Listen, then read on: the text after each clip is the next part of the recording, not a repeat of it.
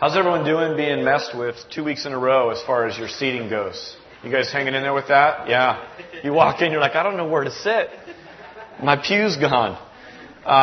You know what's good about that is we talk about this all the time here, but we speak often in our language about belonging to a church. And I'm fine with that language. It's biblical. But it reminds us when we sit in somewhere different that we don't belong to a building, right? We belong to a group of people. And there's something even about physically coming and realizing you don't own a pew, and that's not what church is coming in and sitting in that seat. That seems really healthy. So, listen, turn in your Bibles to Isaiah 58. We're going to start in the Old Testament this morning, and never be ashamed to look at the table of contents to find books of the Bible in there. Some of you didn't grow up with, Awana Olympics where you got to every verse in the Bible in 3.2 seconds. That's quite all right. At the same time, I would challenge you to get to know all 66 books of the Bible. I was listening to a different preacher this week, a buddy of mine's church in Texas, and he said all 66 books are about one story. It's not 66 different stories. It's one story. It's God's redemptive work starting at the beginning and going to the end. And I love that. I think that's so great. And one of the things I don't want to do, we'll never cover in 52 weeks a year. We'll never cover all 66 books. That's not the point necessarily. And so get to know all 66 books. Listen, we are back into our we're on the second lap of going through worship, community, and share. And if you look around the room, some of you missed last week. I hope in your community groups, as you guys wrestled with the idea that God loves me. And if you missed last week, I hope you're like, man, I wonder what was going on and all that. I would just encourage you, take some time to read what your spiritual family thinks about and what God's doing in the lives of them as they wrote on tables. And we experienced communion a little bit different last week and got to enjoy and just kind of some family time that went on. I've enjoyed going around even again this morning and seeing some that I didn't get to see. But we are back into our really talk about the core of what we're about as a church. And we're on lap 2 of this idea of community and that God designed the church pretty simply, really. And one of the big core ideas of what it means to be a Jesus follower, what it means to be a Christian, is that you live in community. Let me just kind of by way of review, because some of you weren't here last time we went through this several weeks ago, is just kind of do a progress report. You know, one of the things we do in school, right? Some of you haven't been in school in a while, but I now have kids in school. So I'm going to parent-teacher conferences again. But this time I'm not in trouble. So I really enjoy them. It's a lot of fun. But, one of the things that you get is you get progress reports sometimes. And I love school these days because it's like you have on your iPhone at a moment-by-moment basis, what's going on with your kids' grades and all that kind of stuff. But we don't do that sometimes in our spiritual walk. We don't ever have progress reports. Just see, how are we growing in this? Where are we weak? What grades are we doing just without even hardly thinking about it? We're getting good grades. And what are some real problem areas that we need help in? And there's something about school that says, you have an F in this. There are 9 missing assignments. You have to pick up the pace in this, or you're not graduating. There's something about that gets our rear ends in gear, and we go, yikes, I better get going on that. And usually mom and dad or someone, aunt and uncle, someone there who's helping you out through life says, get on this. This is really, really important. And so think of this as a progress report just from last time. We talked about the idea that close is not the same as connected. I showed you a box of puzzle pieces, all in the same box, but they weren't connected. It's different than when you're really connected. We could be a bunch of puzzle pieces, all in the same box. We're supposed to form some picture on the outside, but we never do. We're just all mishmash in there, and we never really connect at all. It's different than being connected. Secondly, we talked about the idea that a part of community is faith being expressed through love. That's how community is built, in fact. That we're not gathered here just to kind of have this vertical experience. God has designed it from the outset to have a horizontal experience as well, one with another. And we'll get into this more as we go on. Finally, that others are necessary for my spiritual growth.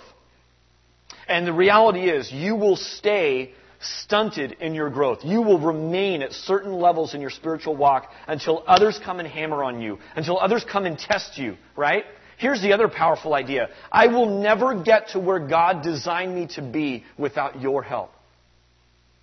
Without you being involved in my life, I won't get there. And without me being involved in your life, you won't get there. That's the way God designed it. And if you look to the person on your left and on your right and in front of you and behind you, look around you, you need these people. That's part of how God designed it. So that's where we're going. Isaiah chapter 58, starting in verse 2.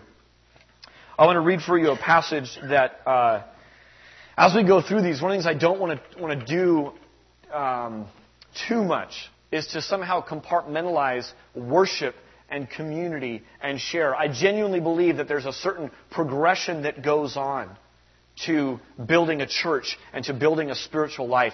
And it all has to begin with worship. It has to begin with a relationship with God. It begins there. That's the foundation. If you don't have the foundation right, it's like trying to learn to read without ever learning your alphabet. It makes no sense whatsoever. And so there is a progression here, and yet these lines kind of blur. We're going to see today that part of community, part of really getting along, part of loving one another involves sharing. And it better flow from a heart of worship, or it all gets screwy on you. So these all are kind of one idea, but they're also a progression. This passage kind of wraps these three ideas. Think of the idea of worship, the idea of community, and the idea of sharing as you know it right now in regards to this passage. Isaiah chapter 58, follow along, verse 2. For day after day, this is the Lord talking through the prophet Isaiah, talking about the people of God, His chosen people. For day after day they seek me out. They seem eager to know my ways, as if they were a nation that does what is right and has not forsaken the commands of its God. They ask me for just decisions. They seem eager for God to come near them. Why have we fasted, they say, and you have not seen it? Why have we humbled ourselves and you have not noticed? Yet on the day of your fasting, you do as you please and exploit all your workers. Your fasting ends, catch this, in quarreling and strife and in striking each other with wicked fists. You cannot fast as you do today and expect your voice to be heard on high. Is this the kind of fast I have chosen? Only a day for a man to humble himself? Is it only for bowing one's head like a reed and for lying on sackcloth and ashes? Those are just signs of remorse and penitence, like I'm really humble and remorseful about my sin. Is that what you call a fast? A day acceptable to the Lord? Is not this the kind of fast I have chosen? To loose the chains of injustice and untie the cords of the yoke, to set the oppressed free and break every yoke? Is it not to share your food with the hungry and to provide the poor wanderer with shelter? When you see the naked, to clothe him and not to turn away from your own flesh and blood. And we'll stop there. Here's what this passage is saying. God is calling out His people. It would be the same today if we came and with tears in our eyes and emotion in our voice and all kinds of passion, we sang words to God. And we just sang about how humble we were. We sang about how appreciative we are to God. And we say that we're so sorry about our sins. And we say, God, bring just decisions. Bring your kingdom here on earth. And then to get up out of our chairs, say, God bless you, leave, get in our car, and begin treating one another as less important than ourselves. To get home and to forget everything that we just talked about, sang about, learned, and cried out to God about. And just went our way. Not only went our way, but actually went our way into sin. And just like we could see that today and say that would be really hypocritical. There would be a massive disconnect. That's what God was calling the people here, saying, that's what you're doing. So don't be shocked that your worship isn't getting through to me. There's a way we worship, and we talked about that, and we'll continue to talk about that. As the band is leading us in worship, hopefully they're instructing us in worship too. And does the band have it figured out? No. It's a conversation. But God says there better not be a disconnect between your worship and your lifestyle, because when there is, something's totally broken. And what happens is we become Christians kind of in name only and in location only and in what we wear and what we, the style of music and this, that, and the other thing, translation of the Scripture, whatever it might be. And people look at all of that and go, I want none of that. That looks like a bizarre club. And you know what? They're absolutely right. I heard it said once, religion makes a terrible hobby. It's true. Pick a different hobby. I mean, if you're not going to do this thing for real, don't make this your hobby. It's lousy as a hobby. So, moving on into community, here's what I want to drive home with that. I want to drive home that this is an extension of our worship. So as we talk about this today, in the same way that you say, man, I would never forsake God's Word. I would never do certain things that I see in Scripture. If you search the Scriptures even casually, you will discover that the way that you and I treat one another has a huge bearing on what we truly and really believe. That's it. Let's go from there. First thing in your notes, if you want to write it down, is this. That getting along is not just hard, it's impossible. Okay? Has anyone else figured this out yet? You can do it for a while, right? If it was just hard, it means this. It means that some in this room who were super, relationally ripped, and they just work out relationally all the time, that they could somehow skate through life and they could get it. They could do it. They could get along with people. I'll tell you right now, I'm a people person. I get energized by being with people. I love engaging with people. God's wired me this way. I don't work out at it. I don't try to do it or whatever else. But here's the deal. As much as I love people, people bug me. Man, there's days I just get sick of being with people. And there's days I just go, man, Lord, I don't want to talk to another person right now. I'm a people person. What I'm saying is this, I don't care if you're a people person, there's no way. It's not just hard, it's impossible to constantly get along with people. Something fake is going on. You can do it for 6 weeks, 12 weeks, some of you 28 weeks, but you're lying to yourself. There's little things brewing inside of you. And what you realize, you go, man, I don't really like this other person. That's the bottom line of this. They bug me. And you watch this in relationships all the time. I love being a youth pastor because, you'd talk to someone. Anytime there was a couple that got together in my youth group, I'd always want to bring them in and just talk to them a little bit. I'd say, look, I'm watching you every moment of the day. I've had your parents install cameras. I know. No, I'm just kidding. But here's what I do. I just discuss with them. I'd say, look, let's just talk about this a little bit. And you know what's fun to do is you talk about this guy and you go, hey, tell me about this girl. What do you find so attractive about this person? And they just, man, they can rattle on. And then you ask this question. You go, what bugs you about this person? You know what the answer is? Yeah. Bugs me? Well, why on earth would I go out with a girl who bugs me? And I go, nothing bugs you about her? No. Well, then you don't know her very well. No, Dave, you don't know her. No, you don't know her. This one's different. I go, yeah, sure she is. Then you ask the girl, what's wrong with this guy? And she doesn't know, so I tell her. And it just makes things really, really splendid. Here's the deal. The reason relationships in junior high last a couple of weeks is because they start figuring this out. They go, man, this person actually kind of bugs me. And the reason sometimes we never grow out of this cycle. And so sometimes people figure this out the first couple of marriages. And they go, man, I thought somehow marriage would make it different. It doesn't. Getting along is impossible. Okay? Now, if the story ended there, we'd all leave, kind of go, all right, there you go, honey, see? We're just bound to fight the rest of our life. It doesn't end there, though. There's more to the instruction. Here's the title this morning, Get Along. And with the idea of get along, I've just got 3 things in your notes. It kind of means different things. But one of them is this. Kind of like get along, get moving. Like let's get going on this. Get along, little doggy. Like that kind of idea, okay? Like move forward in this. Here's the other thing about get along. How many of you moms say this? Kids, get along. Or some variation of that, okay? Yeah, if you're a mom, you say that. Why do you say that? Because your kids don't get along, right? Remember, moms and dads, it's impossible for them. Now, kids, here's what you don't get to do, especially middle schoolers. You don't get to look back at mom and dad and say, I can't. Okay? That'd be a sweet cop-out. But I'm telling you right now, you're not allowed to do that. You've got to listen to the rest of the message. Here's the last thing. Get along. Here's a really, really long bike. I don't know, Carol was saying this. I don't know how they even rode this thing. I don't know if they really did or not, but I don't think they doctored photos in 1915, so I think it's pretty accurate.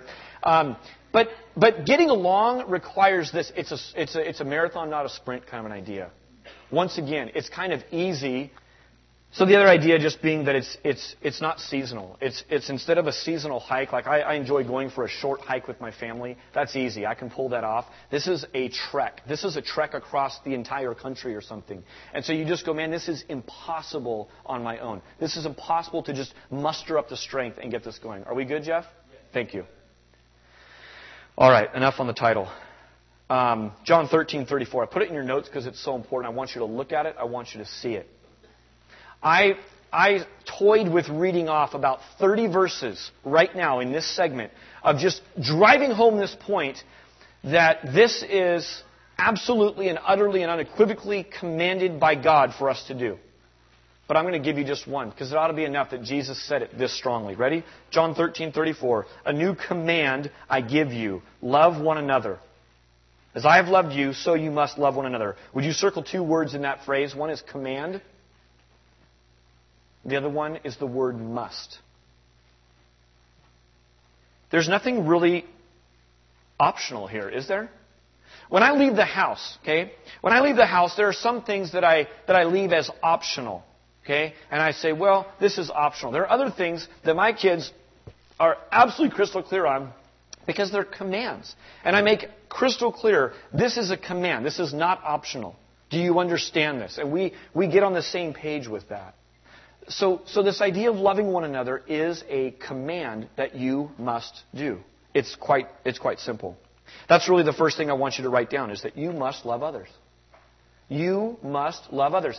There's something inside some of us that thinks that seems kind of disconnected. And some of us just think you must love others. And it seems like those two things ought not be in the same sentence. And here's what I think is going on with that, because I sort of sense that in me. I go, man, there's something that doesn't feel right about that. Isn't love voluntary? Isn't that why it's so precious and so special? Here's the thing about it. We have bought into, mind you, we live in a certain time and place. And we have been seduced kind of by a culture into some certain ways of thinking. And a lot of times that seeps into our consciousness and our brains about how we view the world. If you watch, listen to, read most things coming just at us in a general way, much of it, if not most of it, is tying love to a couple of different things. One is emotion, right? We get that one right off the bat. We understand that. That if you feel right, it's going to be right. If the stars are sort of aligned and you meet this person and the sun's shining in the right way, then you'll know it's love. And so it's sort of mystical, right? It's kind of out there. And people fall in love and they fall back out of love. So it's just happening to them. They're walking along. I don't know. I'm just walking along. Boom. I was on my back. I was in love. I just fell into this hole. I don't know what happened. So there's sort of this mystery to it, right? And there's sort of an emotion to it. And there's sort of this, very unobjective, subjective kind of thing being thrust at us. And so to be told you must love one another seems to go contrary to that. I can't force myself to love one another. I can't force myself to love another person. That's not what God teaches. Let's read it again. A new command I give you, love one another. As I have told you, so you must love one another. Here's what I'm saying. Love is an act of our will, and it's a decision that we make. You know who gets this? People who are in arranged marriages. Anyone get together in an arranged marriage in here? Okay, we live in a place that's similar to like it feels like it. No, I'm just kidding. We live in a place that has other cultures. I thought maybe we had it, but it's not very common here in America, right? But throughout the world and really throughout the centuries, that's been a very common practice. Arranged marriages. Guess what? I would say those who kind of live in the way that God wants them to live as husband and wife have understood quite clearly. You try and tell them love is a decision you make. It's an act of the will. They go, duh! Of course it is. And they get it just like that. But I think in our rights-centered, me-centered idea of kind of Western thinking, we go, it's all about me and it's who I choose. And I would venture to say it's not working out great in that. It's just a thought. The Bible shatters the myth that it's based on emotion, compatibility, and aligning stars. Here's what love's always been about. Love has been about an adult daughter helping her father in his later years. And tending to every need, whether she feels like it or not, for year after year after year. That's what love is. Love is mom stumbling her way kind of down the hallway to clean up the vomit that child has thrown up in their room for the third time that night. And when she looks at the clock, it's 4:11. That would be a.m. And that would be a problem. But that's love. That's what it is. Love is Jesus Christ stooping down, the teacher, to His followers and being clothed like a servant, acting like a servant because He came as a servant and washing those feet of His disciples and then rising up again to spread His arms out on a cross and die for their sins. That's what love is. The Bible couldn't be more clear about it. Do you ever feel like doing the three things I just said? I hope not, or else you're psychotic. That's bizarre. You know what? It's an act of the will, isn't it? It's aligning your will. And when you see that Christ did everything that His Father told Him to do, that's where it becomes a powerful picture of the Father's heart toward us. Regardless of how difficult it may seem, you and I, Christians, are to actively, consistently, and deeply love the people that God brings in our circles of influence, in our everyday life. And here's what it is, especially to those who are other Christians. I think I put it in your notes, but look at Galatians chapter 6, verse 10. Galatians 6:10 says this, "Therefore, as we have opportunity, let us do good to all people, especially to those who belong to the family of believers." I want you to start with the word all. All people. Circle that. The love that we are to possess is to be an indiscriminate kind of love. It's to be a love that is not a respecter of persons. Gee, you're a doorman, and you're the CEO. I'm going to love you and choose to ignore you, or slight you, or not think about you that much. I'm going to learn your name, and your kids' names, and your birthday, and your anniversary. But you I won't have the time of day for. That's discrimination in our love for one another. You're a senior in high school. You seem to be popular. You seem to be able to get me somewhere. You're a freshman. You're a peon. I was picked on when I was a freshman, so I'm going to pick on you, freshman. That's discrimination in your love for one another. We're to love all people. Here's the second thing. Circle the word as we have opportunity. Circle the word opportunity.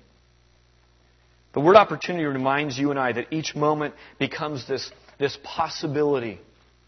This possibility that's unlocked when we actually obey and we take steps of obedience to do this thing. But it means walking with the Lord in such a way that you go, God, I'm not sure why I had to get rerouted in my commute, but you do. Maybe there's an opportunity for charity here. Maybe there's an opportunity. Who is it you want me meeting today? Do you see how I'm now in my commute with my eyes turned to Jesus, fixing my eyes on Jesus, who holds all things together? So now my singing becomes my life, and my life is what I sing back to God at the end of the week. Man, that's a powerful connect when that all goes together. And it says, as we have opportunity. So does that mean you need to feel guilty about not ministering to street people in New York City right now? No. You know why? You're not in New York City right now. Now, if God starts calling you to New York City street people, you better not be sitting in our church in a few weeks. You better be responding to that and listening to that and moving as God calls you to do. But as you have opportunity means this. I don't need to feel guilty about the 1,000,001 people I could be helping. I better feel guilty about the people that are right in front of me. And God has prompted my heart, help this person. Become their answer to prayer. And I say, no, I think I'm better than that person. God, my needs are way more important than theirs, so I can't take time out of my day to help them. You better feel guilty about that. That better go in and cut you and hurt you. Christian is who I'm speaking to today. Because that's where God's put you. Do you think you're in your neighborhood by accident? You're not. Your cubicle? You're not. Your dead-end job? It's not a dead-end job if God's got you there. Pay attention. As you have opportunity, you better be doing some good. And then the third word I want you to circle in this phrase, really simple, is especially Christians. Especially to those who belong to the household of faith. To those who are believers. To those who are your spiritual family. The Bible talks about the man in his family that he's out doing all this good for everyone else, but he's neglecting his own home. It says that person's worse than an unbeliever. Get your house in order. Let it start there. Let that bubble out into your church community. And let that be an expression that just keeps on going and isn't somehow held there. Here's the two extremes that I'm seeing right now. And there's probably others, but this is just what I'm seeing. One is this. Some people are abandoning believers. It's really popular to write a book right now that says the church is so screwed up. Christians are the most annoying people you could possibly imagine. I'm a Christian. I'm one of them. But all of them, whoever that is, all of them, we're going to just abandon them. I'm going to love the non-Christians like God's called us to do and abandon them. That's unscriptural and satanic, and it's sabotage to the mission of Jesus Christ. Do not go there. If you're reading a book that says that, you ought to have huge warning lights going off in your life saying, this sounds wrong. Is it easier to just divorce your family in some way and say, look, I come from some podunk town back in New Hampshire, and I just want to get away from all of that. I'm going to go reinvent myself in L.A. Now, is that easier than dealing with it? It seems like it, right? But does it make you any less part of the family? No, it doesn't. There's a certain sense that people are abandoning Christians. Guess what? Christians are annoying to get along with sometimes. But here's how I say that. Me, are annoying to get along with. We're part of it.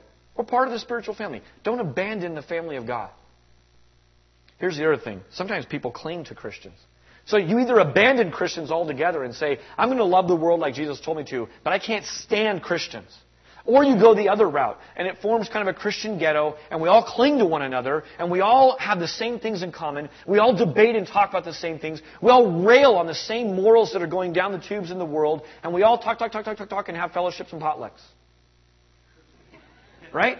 And meanwhile, Jesus is just crying, going, where's my body at? I did not leave you here. I did not die for you to get fat, either spiritually or physically, at potlucks. And in essence, you could think of this in some ways as a potluck. Is a potluck a good thing? It's a great thing, depending on how lucky you are with the potluck, I suppose. But it can become a really, really bad thing. If this is the sum total of what we do as Christians, and come and get fed, and come and get fed, and come and get fed, then it's a terrible thing. We're constantly saying, look, we know we're going to gravitate towards one another. Most of us tend to struggle more with clinging to each other, don't we? You know why? It's scary out there.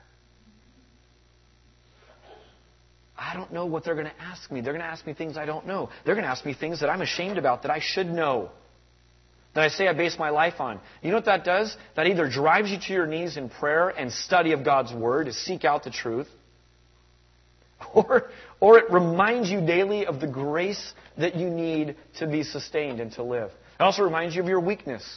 God doesn't take the biggest, brightest, smartest people. Thank God. Or else most of us in this room would never have a place in the kingdom. He takes the rest of us so that He gets the glory. All right, not only must we love one another, you must have God's Spirit to love as He does. Here's the good news. Kids, here's why you're not allowed to say, it's impossible for me to get along. Because kids get to have the Holy Spirit too. Praise God. And so you get to walk in Christ's power. You get to walk in the resurrected Christ's power to love other people. This is where it gets super exciting. 1 John 4:7 says this, Dear friends, let us love one another, for love comes from God. Get that part. Love comes from God. Anytime you're loving, you're just being like God. It comes from God. It did not originate with you or romance novels or Kenny G or whoever you might think it has originated from. It comes from God. Everyone who loves has been born of God and knows God. Now there's a certain sense the Bible teaches this, that you and I are able to love in the flesh. You and I are able to love on some level, right? And there's some value to that. Just like working out. Paul says elsewhere, working out, there's some value to keeping your body in shape. But all you're going to get is a perishable wreath, or this, coming January, February time frame, a perishable gold medal, right, up in Vancouver. But the things you do in the Spirit and for the Spirit are eternal, and the reward is eternal. And it's otherly, it's supernatural, it's different. So you and I are able to love on some level in the flesh, just like anyone in our neighborhood can. But it takes God in our life to do something of infinite and eternal value. Let me read for you Matthew chapter 5, verse 38. This is Jesus talking. You have heard it said, an eye for an eye and a tooth for a tooth. But I tell you, do not resist an evil person. If someone strikes you on the right cheek, turn to him the other also. And if someone wants to sue you and take your tunic, let him have your cloak as well. If someone forces you to go 1 mile, go with him 2 miles. Give to the one who asks, and do not turn away from the one who wants to borrow from you. Whew. I'm glad Jesus stopped there. He didn't. He goes on. You have heard it said, love your neighbor and hate your enemy. Okay, I can sort of do that. But I tell you, love your enemies and pray for those who persecute you, that you may be sons of your Father in heaven. He causes His sun to rise on the evil person and the good, and sends the rain on the righteous and the unrighteous. If you love those who love you, what reward will you get? Are not even the tax collectors doing that? There it is. That's loving in the flesh. Someone invites you to party, you invite them to a party. That's not hard. We get that. That's not impossible for us, right? We can do that on our own. And if you greet only your brothers, what are you doing more than others? Do not even pagans do that. You don't need God to invite people who like you to your birthday party. It's that simple. Here's the kicker. He says, be perfect, therefore, as your heavenly Father is perfect. I want you, as you walk out these doors and you start trying to live this out today, in your home, in the van on the way home, and then tomorrow at work, I want you to remember that being perfect as your heavenly Father is perfect is not in your capacity to do. It just isn't. You need God's Holy Spirit there. So what's your source of strength in it? As you start to do it and you're trying to muster up strength to love this person, you ought to be praying, crying out for patience. You ought to be saying, Lord, I'm going to a family function in 2 weekends, and I'm going to start fasting and praying right now because I need your grace just to be who you want me to be in that room. God, I've got this neighbor. I mean, it's hard enough for me to love my neighbor. I've got this neighbor. And they're for everything you're against and everything I stand for. Would you please give me the grace to understand how to act in that situation? It ought to be a constant whispering to the Holy Father to just say, Lord, I want to love these people well. Here's a challenge. How's your quotient going just as a couple? If you're not nurturing it, if you're not growing towards intimacy, the nature of relationships is they're not static. They don't stay just parallel. They're moving away or they're moving toward. Who is it this week that you need to reach out to and email and get together with for coffee and make things right with? Maybe it's your spouse. Maybe you're sitting next to them right now. How about your kids? Life has a way of getting in the way of building intimacy, doesn't it? Talked to a mom yesterday. She said, I'm running my kid from here to here to here to here to here to here. The kid's 10. You know what the kid said to her at one point? Mom, you've got me in too much stuff. Mom, listen. Mom's hearing that. Gosh, I feel this pressure to give my kid every opportunity in the world, and I'm killing him. He doesn't just get to be a kid that way. Maybe all that junk is keeping you from intimacy and from growing in your relationships. We're going to watch a video in just a second. But before we do, I want to tell a story, share a story that we read this morning. Just some of my kids were up a little bit earlier. We read out of the book of Acts. Okay? Here's Paul and Silas. They are preaching Christ. They're doing Christ's work. What happens? A mob forms. They get beat up. They get stripped and beaten and thrown in jail. You know what Paul and Silas do?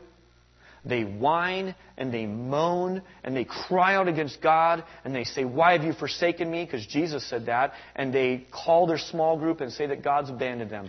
Wrong. It says that they were singing hymns and praying at midnight in a jail cell. You know what it says the rest of the people were doing? The rest of the people in prison were listening to them. A lot of you guys know the story. An earthquake comes, all the doors fling wide open. They had every opportunity to walk out. The jailer's about to kill himself. Paul and Silas says, wait, it's totally dark. Wait, we're all here. Spare yourself. He rushes and turns the lights on. Everyone's there. You know what he says? First thing out of his mouth, what must I do to be saved? You have something radically different than I've ever seen before. I want it. He then preaches Christ to him. shows him the path to God. That's loving your enemies. I can promise you that jailer wasn't being kind and cordial to Paul and Silas leading up to that. I love that Paul didn't say, well, and make them squirm a little bit. Go make me some breakfast first. You need to do some nice things for me. Do you see this bruise? You know what's awesome? Is after he does that, it says that the jailer bandaged up their wounds. He cared for them. It led to good works. It led to community. That's loving your enemies. Now, if you're like me, sometimes you read that in the Scriptures and you go, well, that's only happening 2,000 years ago. How am I supposed to relate with that? I want you to watch this video right now and understand that today, right now, this is happening in the world.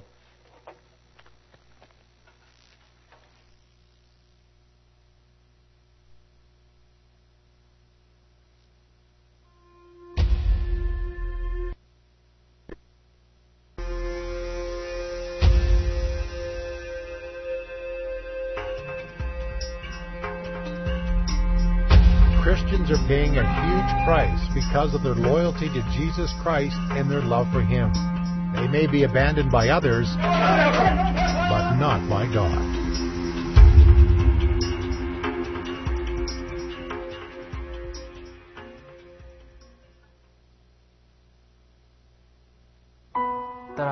My father in this world left me, but my Father in heaven will never leave me. I love my parents so much. I want them to know that I'm praying that the Lord will open their hearts and minds. I would like to send a message to my dad. You say you want to kill me, to shed my blood in public. No matter what decision you make, I forgive you. There are two ways when the government finds out someone is a Christian. There is execution.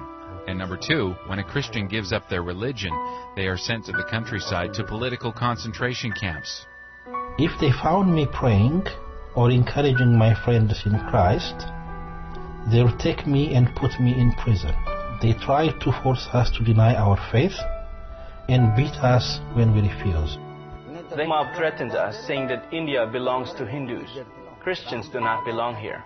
They make slogan, Christians have to move from this village, otherwise we will kill.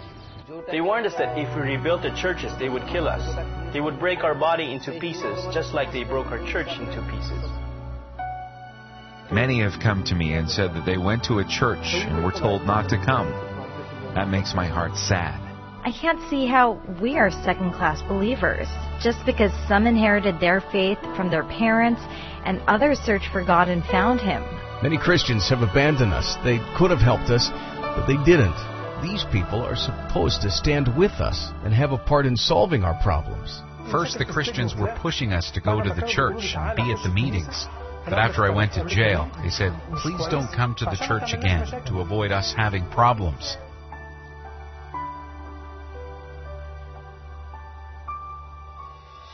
We are asking the Lord to give us more boldness, to give us the strength to bear His name, and to stand strong in the face of terrible persecution. They cannot burn Christ and the church from our hearts. We are in God's hands. I have the Holy Spirit inside me, and He gives me the strength not to be afraid. It was really hard, but praise God, God took every tear. No one backslid, no one left Christ. They became very strong believers. My faith was never shaken. I know that in all situations, God is with me. Whenever the persecution comes in your life, do not be discouraged.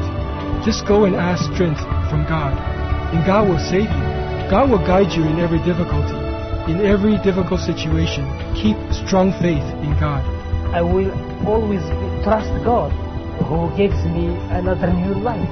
Always God with me everywhere. God has strengthened me. He had made me bold. I cannot stop. I must continue this, because I was chosen by God for this work. We want people around the world to pray for us. We want people to speak out on our behalf so that we can have the freedom to practice our faith.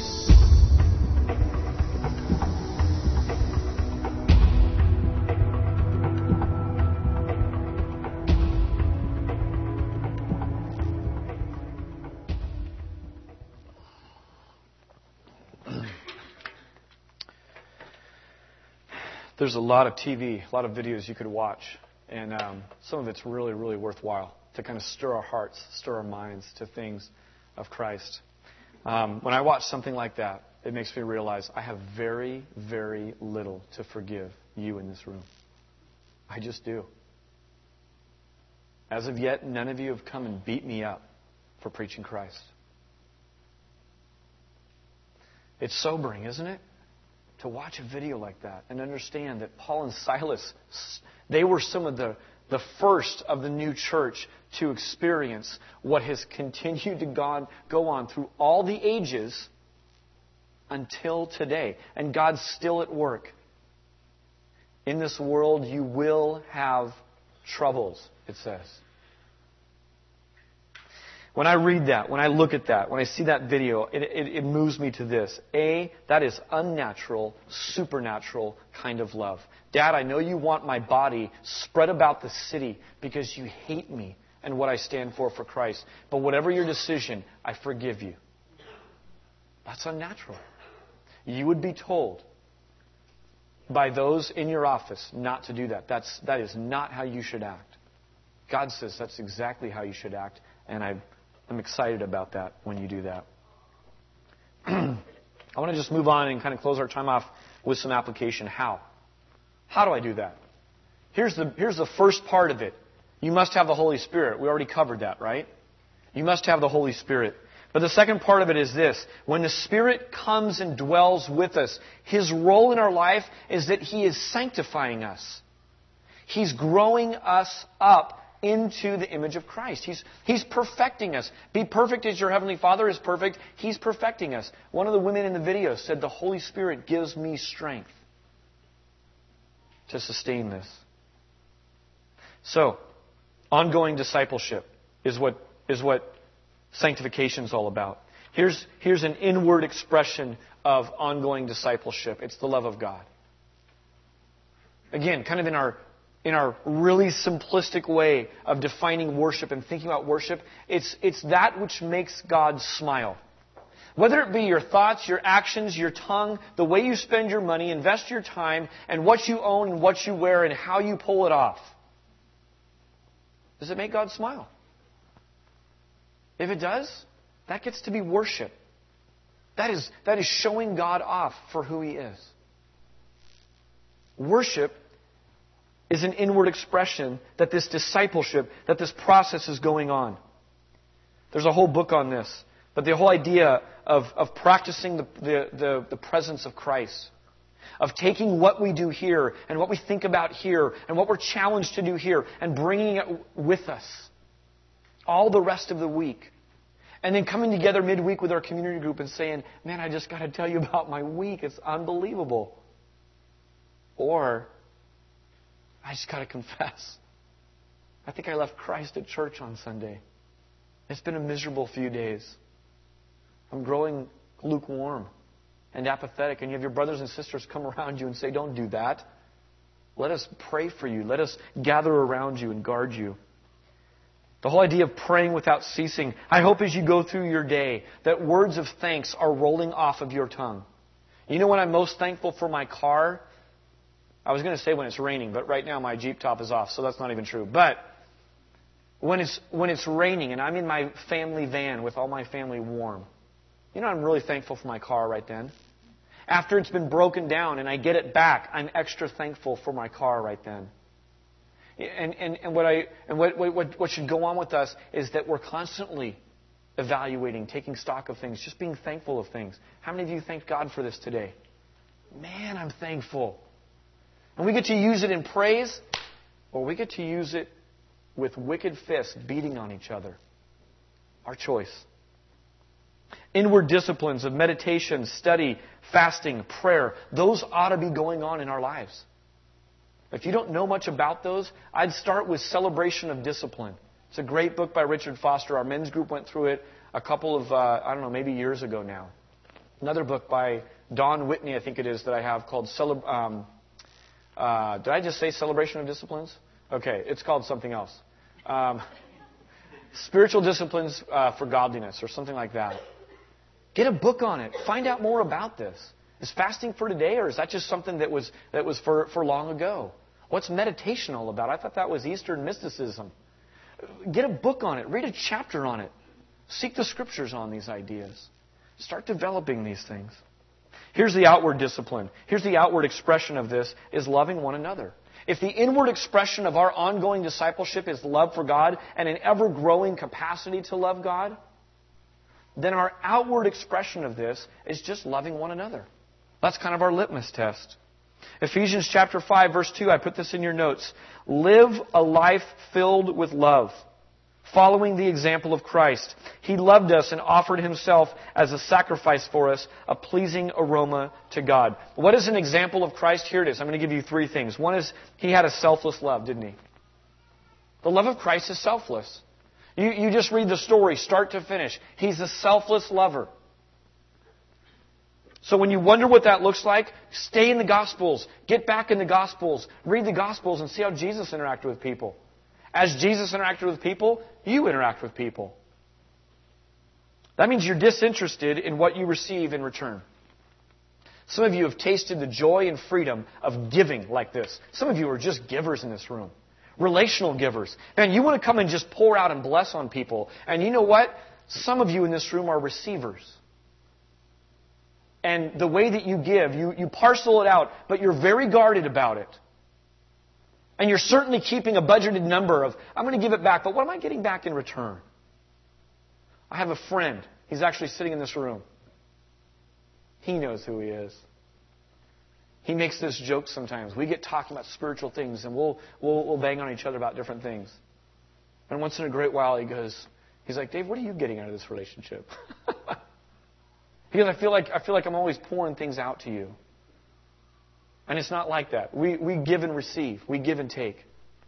But you know what? If you're that person who constantly says, gimme, gimme, gimme, I'm the one always in need, pray for me, and you've never once lifted your eyes above that to give away to others, something's really, really broken. You know what? I can do that without God's Holy Spirit in me. I can think of myself. Some of you who are givers, keep it up. Do it joyfully. There's a reception in being able to give without worrying about what's received in return. If it's selfless, it's a gift, and gifts are offered. There's no payment required for gifts. It's just joyful to be able to give someone something, and they go, oh man, what do I owe you for this? And I've just been blessed like this so many times. Man, is there anything I can give you back? I'm so grateful. They go, no, that's just a gift, man. Just take it. And it's humbling sometimes, isn't it, to receive a gift. That's the kind of love that we ought to have for one another, is that it's offered and that it's just received by someone else. I'm going to give you some different beginning steps. Some of you are already doing this. Keep it up. Here's a beginning point. Start denying yourself inwardly. You know what? When you start with the inward expression of discipleship, you begin to learn about self-denial. You begin to understand what it means to use Old English, mortify the flesh, to put the flesh to death. To wake up and say, that person's needs over there are more important than mine. And to state that audibly to yourself so you have a right framework walking in. And as you start to deny yourself inwardly, as you start to train yourself inwardly toward that end, you know what will begin to happen? As you begin to interact with people, you will understand what it means to yield your rights in favor of someone else. So a starting point is to start training your spirit, training your mind. Your flesh is a baby. It whines against anything taken away from it, doesn't it? Mine does. I need! Gimme, gimme, gimme, gimme! You turn to it and be in control of it and say, no, stop it. What's a fruit of the Spirit? Part of the fruit of the Spirit? Self-control. Right? So when you start seeing that, don't take glory for it. Oh, I'm pretty bad. I'm a sweet dude. I got my flesh under control. You know what? You tried that. That's the Holy Spirit at work in you. That's a gift. Pipe down. But that takes training. That doesn't come overnight. Here's the second thing. Christ's love was forgiving. The only one who can forgive is the offended party. True? You get wronged by me. I could go ask someone else for their forgiveness. It doesn't matter. I need to go and seek you out. And then you have the power in your control to forgive or to deny that forgiving, huh? That's how it works. And so ultimately, David caught this, the psalmist. Every one of our sins, while it may be secondarily here, it's always first against God. So Christ comes along and He's the forgiver of our sins. Because all of our missing the mark is an affront to who He is and who He made us to be. So you now have the power, when you're wronged, to be the one who's able to be forgiving. Disciples come along, and like you and I, don't think they're any different than us. They wanted to kind of find the line. Don't turn there, we don't have time. Just listen to Matthew 18:21. Then Peter came to Jesus, trying to find the line. How far, Lord? Surely you can't mean this goes too far. Tell me the line. How far do I have to go? How much? Lord, how many times shall I forgive my brother when he sins against me? And then he tosses out, I'm sure, what he thinks he's going to get brownie points for. 7 times? I mean, that's a lot. After 2 times, I'm pretty ticked off. 3 times, I'm given a lecture. 4 times, I'm beside myself. He says 7 times. He thinks he's being a pretty righteous guy. I love Jesus. He turns to math. Ben, you'd like that. He says, I'll take your suggested 7. Instead of adding to it, let's multiply here, shall we? How about 70 times 7? And then he says this. I love it. Verse 22 of Matthew 18 says this. Or verse 23. It says, therefore the kingdom of heaven is like a king who wanted to settle accounts with his servants. As he began the settlement, a man owed him 10,000 talents. That's like millions of dollars. And was brought to him. Since he was not able to pay, the master ordered that he and his wife and children and all that he had be sold to repay the debt. The servant fell on his knees before him. Be patient with me, he begged, and I will pay back everything. The servant's master took pity on him, canceled the debt, and let him go. That's the happy part of the story. Verse 28 says, but when the servant went out, he found one of his fellow servants who owed him 100 denarii. That's a few bucks. He grabbed him, began to choke him. Pay back what you owe, he demanded. His fellow servants fell to his knees and begged him, be patient with me and I will pay you back. But he refused. Instead, he went off and had the man thrown into prison until he could pay the debt. When the other servants saw what had happened, they were greatly distressed and went and told their master everything that had happened. Then the master called the servant in. You wicked servant, he said, I canceled all that debt of yours because you begged me to. Shouldn't you have mercy on your fellow servants just as I had on you? In anger, his master turned him over to the jailers to be tortured until he should pay back all that he owed. Catch this last part. This is how my heavenly Father will treat each of you unless you forgive your brothers from the heart. Do you think this is important to Jesus? Now, look at the blackboard here. Was Jesus really trying to get at a number? Oh, wait, I think someone erased one of these. Let's start over. Let me count over again. I think we're in like 102. I forgot the number. No. What he's illustrating is he says, you know what? Stop keeping tally marks with one another. Once again, I find it incredibly convicting to think that we can't get this here in the West when there's people not just on a screen being beat for their faith right now, but in real life living that out today. And their church service might mean 2 of them huddled together, broken, bruised, naked, rejected and abandoned by everything that they care about in this world, singing hymns and praying like Paul and Silas. And forgiving their parents for turning them in. Forgiving their tormentors. Begging for the prayers of the saints. The community, the family of God around the world. Enough said on that. Here's the beginning step for that one. Meditate and remember all that you've been forgiven of and continue to be forgiven of in Christ. I think the action step out of that is quite plain and simple. If we could just get our heads around, not just at communion, not just at the worship song time, not just in our devotional quiet time, but if we could be reminded throughout the day of all that you and I have been forgiven, the debts that we owe one another is incredibly small. And when we read a parable like this, Jesus is driving home. This is serious stuff. Finally, Jesus Christ's love was sacrificing love. Here's the reality. Every act of service, every act of yielding, every act of saying you're more important than me will cost you something. And your flesh will whine against it. It just will. Your flesh doesn't want to die. And so sacrificing love has to come from somewhere else. I think it's easy to sacrifice and give to God on some level because He's deserving of it. It's really hard. It's really hard and takes supernatural strength to sacrifice and give to someone who you deem not worthy of it. God, perfect. Your next door neighbor, not. Your boss, not. Your cousin, not. And so we make judgments and we fall into these weird little traps. Christ says, love like I do. Follow my example. I want to invite the band on up right now. The book of 1 John takes this idea of obedience and love.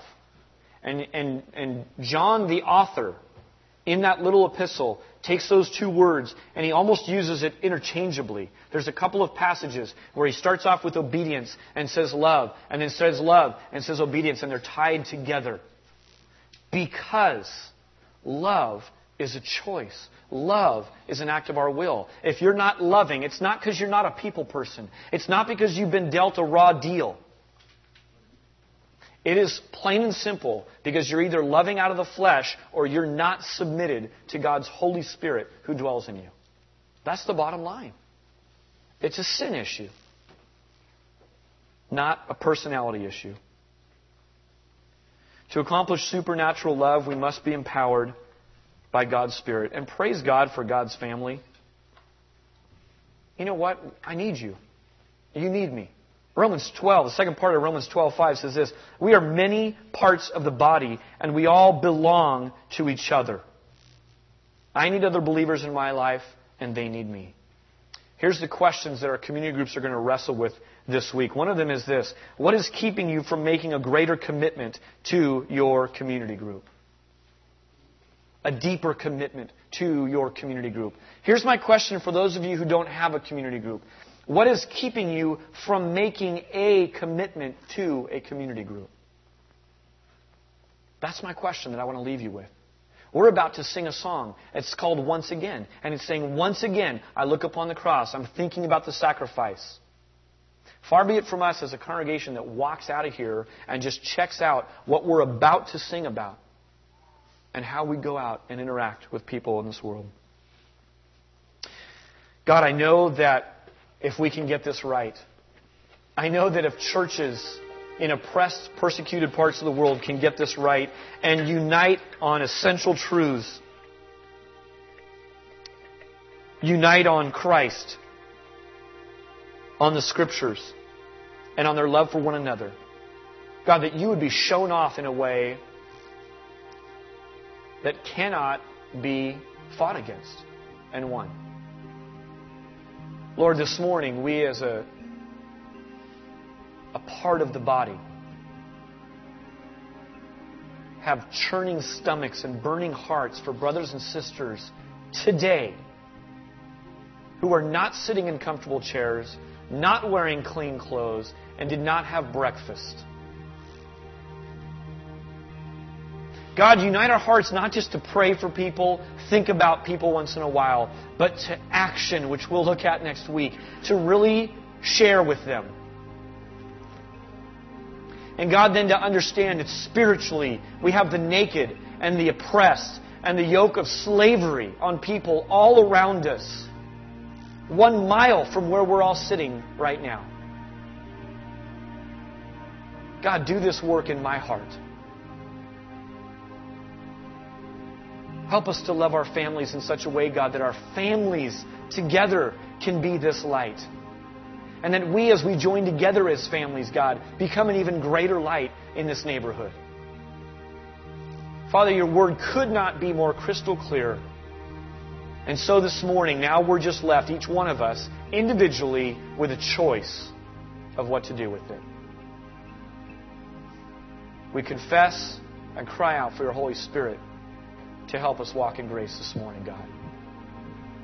In Jesus' name, amen.